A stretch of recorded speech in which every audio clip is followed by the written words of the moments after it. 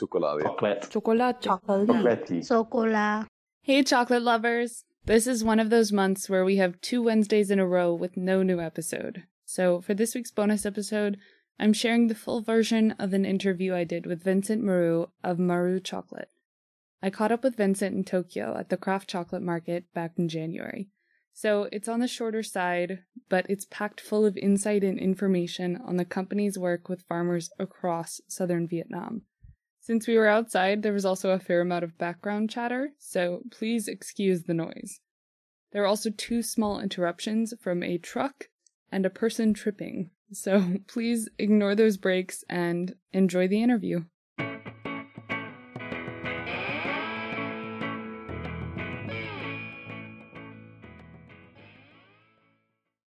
So my name is Vincent Maru. I'm one of the co-founders of Maru Chocolate. We're a bean-to-bar company based in Vietnam.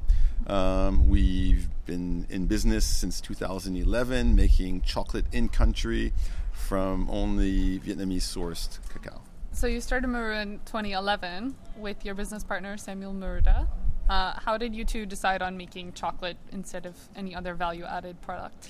So Samuel and I met in Vietnam. We were both living there at the time. Mm-hmm. And we were also both interested in doing something new in our lives.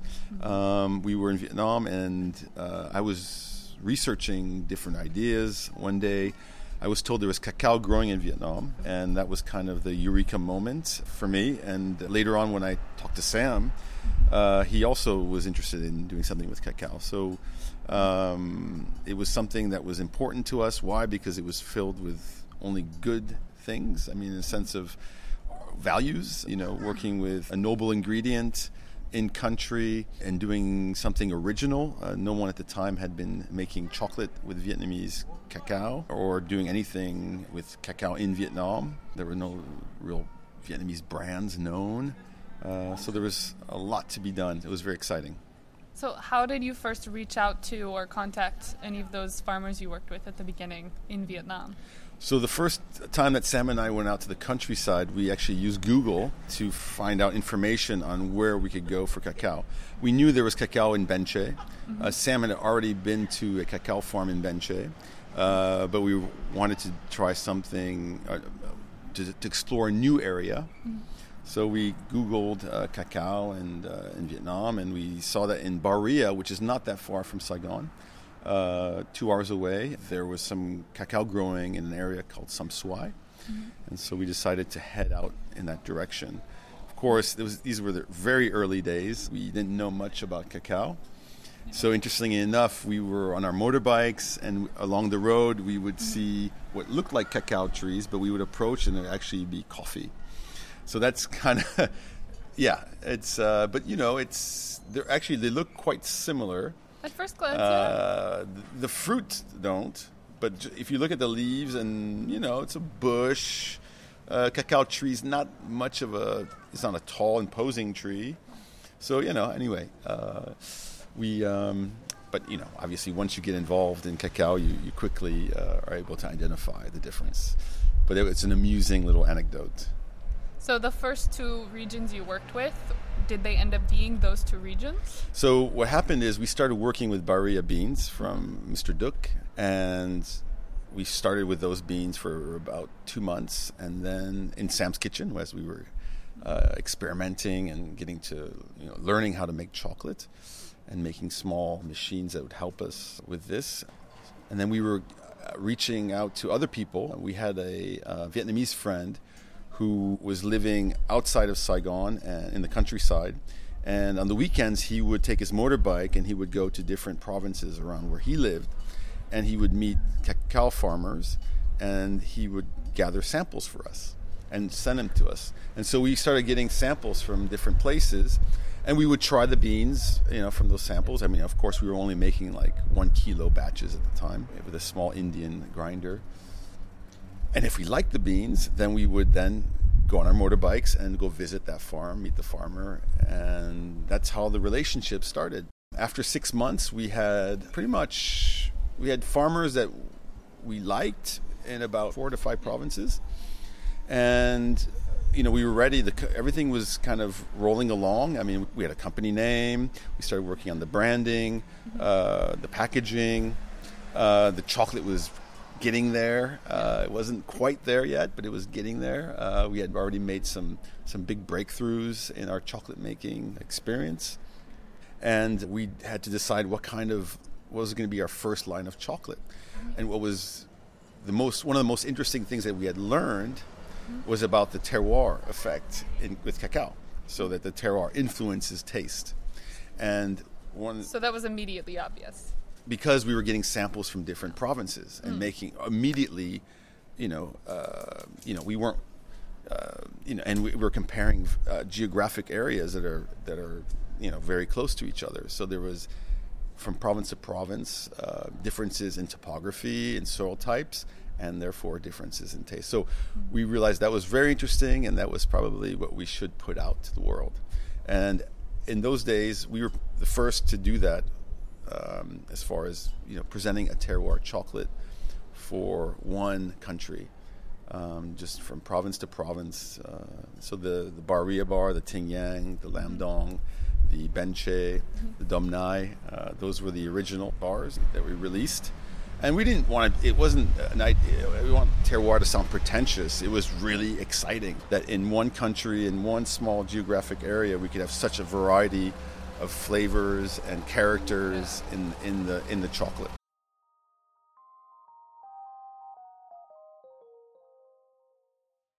Okay, so you got into the terroir. That was immediately something that you thought this was our angle. It was obvious, and it was super interesting, and it was original. Did you approach chocolate making through the lens of any other industry, like coffee or wine or cheese? I think we were most influenced by winemaking. It was something that for us was the most immediate and accessible in a way, because we had some experience with wine. I mean, just from appreciating wine, and Sam's from a wine growing region in France, and so is my family. So that was something that we were comfortable with. Coffee, we love coffee, but to be honest, we didn't have as much connection with coffee besides enjoying it and appreciating good coffee. But so in terms of producing in one country with different terroirs from around that country, I think France and their wine growing regions, which have become quite famous, is one of the better comparisons. Yes. So we had a good, I mean, we know that. We know that in France there are many, I mean, every area of France produces wine. And, where I'm from and where Sam's from produces very different wines. The terroir is very different. The soil types are very different. The climates are pretty different. So, that's kind of in us. It makes sense. We know about this. So, we were seeing similar things with what we were doing. So it was pretty, how would you say, natural for us to present that. So in terms of working with those local farmers that you originally were in contact with, are you still working with all of them, or some of them, or none of them? We are working with every farmer that we started working with except one. He wasn't actually really a farmer. He was a fermenter in Benche. Is Mr. Chan, and Mr. Chan, he was getting old, and he stopped doing his thing for retirement. But as far as farmers, yes, every farmer that we started with, we are still working with. We've helped kind of them grow as well, and what they do, and they've gotten better. The idea is that we buy everything from them. That's not always possible. I mean, the quality is not always there for some. For certain ones, it's 95%, and others it's 70%, and so it's. But the idea is that we try to always help them improve what they do and keep doing what they do, because the market price being very low, we've had to basically just increase our prices. Increase the difference between the commodity price and our price. Just keep increasing that to maintain the quality and the activity. Because in Vietnam, the farmers are educated, they're shrewd, they calculate margin. They will, if they're not making money from cacao, they will cut the trees and replace it with something else. So it's, there's no culture of cacao in Vietnam. There's no folklore that they would abandon. So how did you two learn about cacao when you were first getting into it? So Sam and I learned about cacao by reading. We were lucky in the very beginning, in the first 3-4 months, that we were in contact with a German, French-speaking agronomist, Hans Wieberg Wagner, who was at the time working for an NGO, the German Development Agency. And so he was going around and giving trainings to farmers, cacao farmers. So we would meet, over a beer, and he would give us a master class on cacao, which was fantastic. And then we would go see him in the countryside, and he would give his lectures in English, and he'd have his Vietnamese translator. So it was also an opportunity for us to assist and get something from it. So that was a very important situation, because we were able to learn quickly and then apply it whenever we go on our own to visit the different farmers. Yeah. So to what extent have you been were you able to help at the beginning versus how you're able to help farmers now and help develop any newer regions or newer farms within those different terroir regions? Yeah. So in the beginning, we were working with fewer farmer fermenters. Mm-hmm. Today we work with many more, which is great, but it's also challenging, right? Because you have many more people that you need to monitor, to help, and also deal with their issues. So we have a sourcing team of 6 people total. We have a dedicated driver and all that, but we have a nice team that basically has to go around to all 6 provinces, actually 7. We actually do buy from Dak Nom, but we don't make a bar from that cacao yet. So they're constantly on the road working with all of these farmer fermenters, and also we have meetings bringing all the pod farmers in as well, so that we can get a good idea of what's happening also with them, to make sure that they're getting a good price, and that we also hear what's happening at their level. So, in the very beginning, there was Sam and I on our motorbike, and we were, in the beginning we didn't need 30 kilos of cacao in one bag.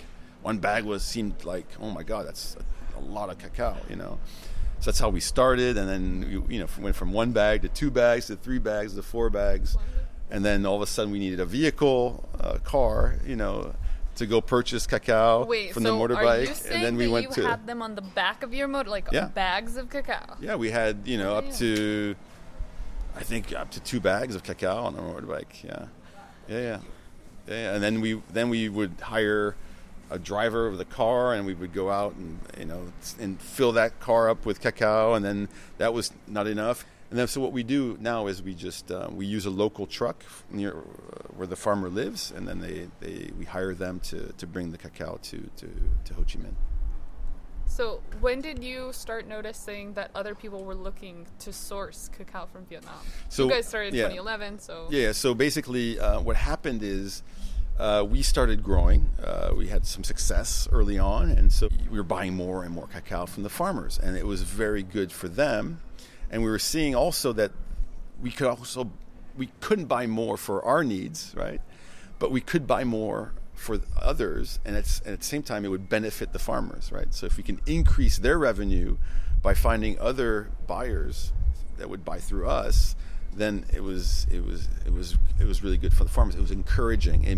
It would reinforce our message to them, So that's how we started selling a bit of cacao. When was this? This is pretty, I think, 2012, 13. So it's pretty early on. I think 2013 was probably the first time we shipped some cacao to the U.S. In a significant, quantity. So how early on did these different regions start selling themselves as, this is cacao from, I'm going to butcher the names, but like Dak Nom, yeah. Ting Yang, yep. Lam Dom. So how early on did farmers from those provinces start saying, oh, we're not just Vietnamese cacao farmers, we're cacao farmers who sell this type of or this variety, what's the word I'm looking for? This terroir, I guess, of cacao? Well, I think early on, because what happened is, we started kind of bringing those farmers together. And we threw just as an example, we threw a 5-year anniversary party, and we invited all the farmers, and all of them came with their, significant others. And we had a great party. And we had the first cacao wine competition, because, Vietnamese farmers aren't really into chocolate, but they love their cacao wine, right? So what they do is they press, the fresh beans, and they extract the juice, and then they ferment it naturally. And each one has their touch. Literally the bacteria from their hands. Yeah. And so that was a really exciting time. And that was just kind of the greatest kind of meeting that we had. But, before that, we also had different encounters where we'd bring farmers from Ting Yang, and they would meet Mr. Duc in Baria. And, and then they would have each one would have their own chocolate. We were making a Baria chocolate with Mr. Duc, and we were making Ting Yang with I call them the Five Musketeers of Ting Yang. There's 5 great farmers that now there's a bit more in Ting Yang, but for a long time it was just 5. Anyway, so each one had their product. So it was to them clear, there was Baria, and they could taste the difference. We created this kind of terroir identity with Vietnamese cacao. It's funny that you mentioned that. I had never thought of it that way, to be honest. Well, you guys were like the how, first from their ones. Perspective, what they do, and is there's a certain pride. Yeah. There's a geographic pride to it. Literally touching. That's funny. I don't know if you realized when you said that what the implication of, because you touch all the cacao and the bacteria from your hands helps with the fermentation. Yeah, sure. Whether it was accidental. There's bacteria everywhere. It's not just the hands. Some do wear plastic gloves. But anyway. Sometimes, maybe. Probably when we're there. Yeah. Anyway. So, would you define those different regions as being their own brands, or would you say that they're more just different origins? What is the difference for you between a single origin? Well, they're not their own brands. They're just their own character, if you will. That's just this kind of nebulous concept, But there's no official, stamp. It's not like in wine you have AOCs, which is so AOC basically protects the what's going on in that specific place. It protects the method. It protects the varieties that are used, and each winemaker, for example, in that area has to follow those guidelines. Otherwise, they can't use the AOC, right? We're not there with cacao at all. So there's a certain identity, that goes along with it. But it's so looking through the lens of wine, cacao still has decades to go before we're anywhere near having designations of origin. Yeah, absolutely. Various. Well, there is origin, but it's not designations through the government. It's only how would you say it? It's the only protection right now is through the chocolate maker and their honesty. They're not blending or they're not cheating anybody. So that's really it. There's no governing body from Lam Dong protecting the Lam Dong name and how it's used. And a woman just tripped across the barrier, bringing the whole thing down. We got a bit distracted.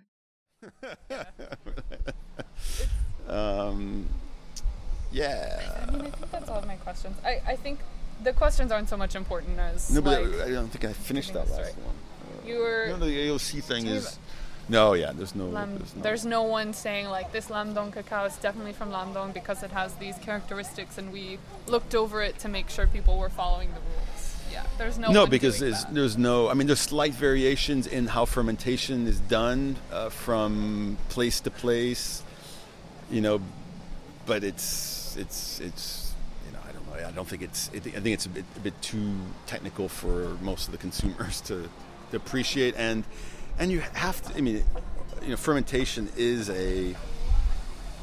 it's a living thing, and it depends on the yeast that's present, and it's affected also by the temperature and all these other things that, you can't really be too strict on that. You can be strict on other things, but I think, this is what I was trying to, I think there is a change in chocolate. I felt it actually at the Salon du Chocolat in 2018 in Paris. I think we're coming out of the Middle Ages, if you will, with chocolate. I think we're now in a whole new era, and we're in the beginning of it. Chocolate is going to become more and more, how would you say, sophisticated in its techniques and its appreciation and so on and so forth. I see it happening. It's happening at the farm level. It's happening, I see with the chocolate makers, and it's happening with the consumers. And so much is changing, this whole thing with fine flavor cacao. Before, there were only few producers, fermenters that were making really great fine flavor cacao, in each country, cacao growing country. Now, each of these countries, or even areas, there are many people doing it.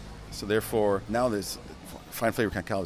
There's so much of it compared to the number of chocolate makers. So the chocolate makers, it's a buyer's market, not a seller's market. And, it's changed things greatly. The methods of fermentation and even the agronomists, there's just much more, how would you say it, application and results than there ever was before. I think there now are new methods coming out for planting cacao and how it's grown. One fascinating thing is historically cacao by agronomists has always been looked at as a cacao tree, right? They've always seen it as this kind of unique thing from the Amazon, that's been grown pretty much the same way forever, right? And now people are looking at it as a fruit tree. Right, a fruit tree, and trying to apply techniques that have been known to work on apple trees, cherry trees, all these different fruit trees, and so it's really interesting because it's changing completely the way we look at a cacao tree, and the idea is that we can increase productivity. We can also reduce stresses on the environment. For example, the amount of water that's needed for a cacao tree, and how that water is used. Is it used for making wood, for the tree to grow and get big, or is it used towards producing fruit, right? Which is what we want. We want fruit. It's just interesting beginning of a shift on how we view the cacao tree. Yeah. So do you think that, just like how you guys started off in wine, do you think that cacao will eventually cycle back and become more like wine, with not just having, this cacao is from Ecuador, but this cacao is from this region of Ecuador, it's made with beans of this variety, not just like naming the farmer and telling the stories of the farmer, but going through the techniques sort of similar to wine? Yeah, of course. The better we get with, I think the more sophisticated we get with our techniques, the more we're going to benefit from them to create different, more controlled taste. And therefore, we want to put that forward. So, whether it's with different yeasts and with inoculation, or it's different ways of growing the cacao. There's all different things that are changing today and new methods. So, if those are significant, then that's something that a chocolate maker can put forward.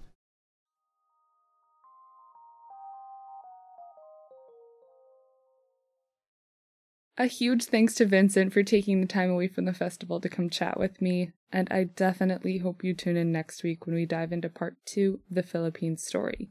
To learn more about Vincent and Maru, check out the show notes at the link in the description, or visit my website at damecacao.com. That's DAMECACAO.com. I hope you'll join me next time we go on the road.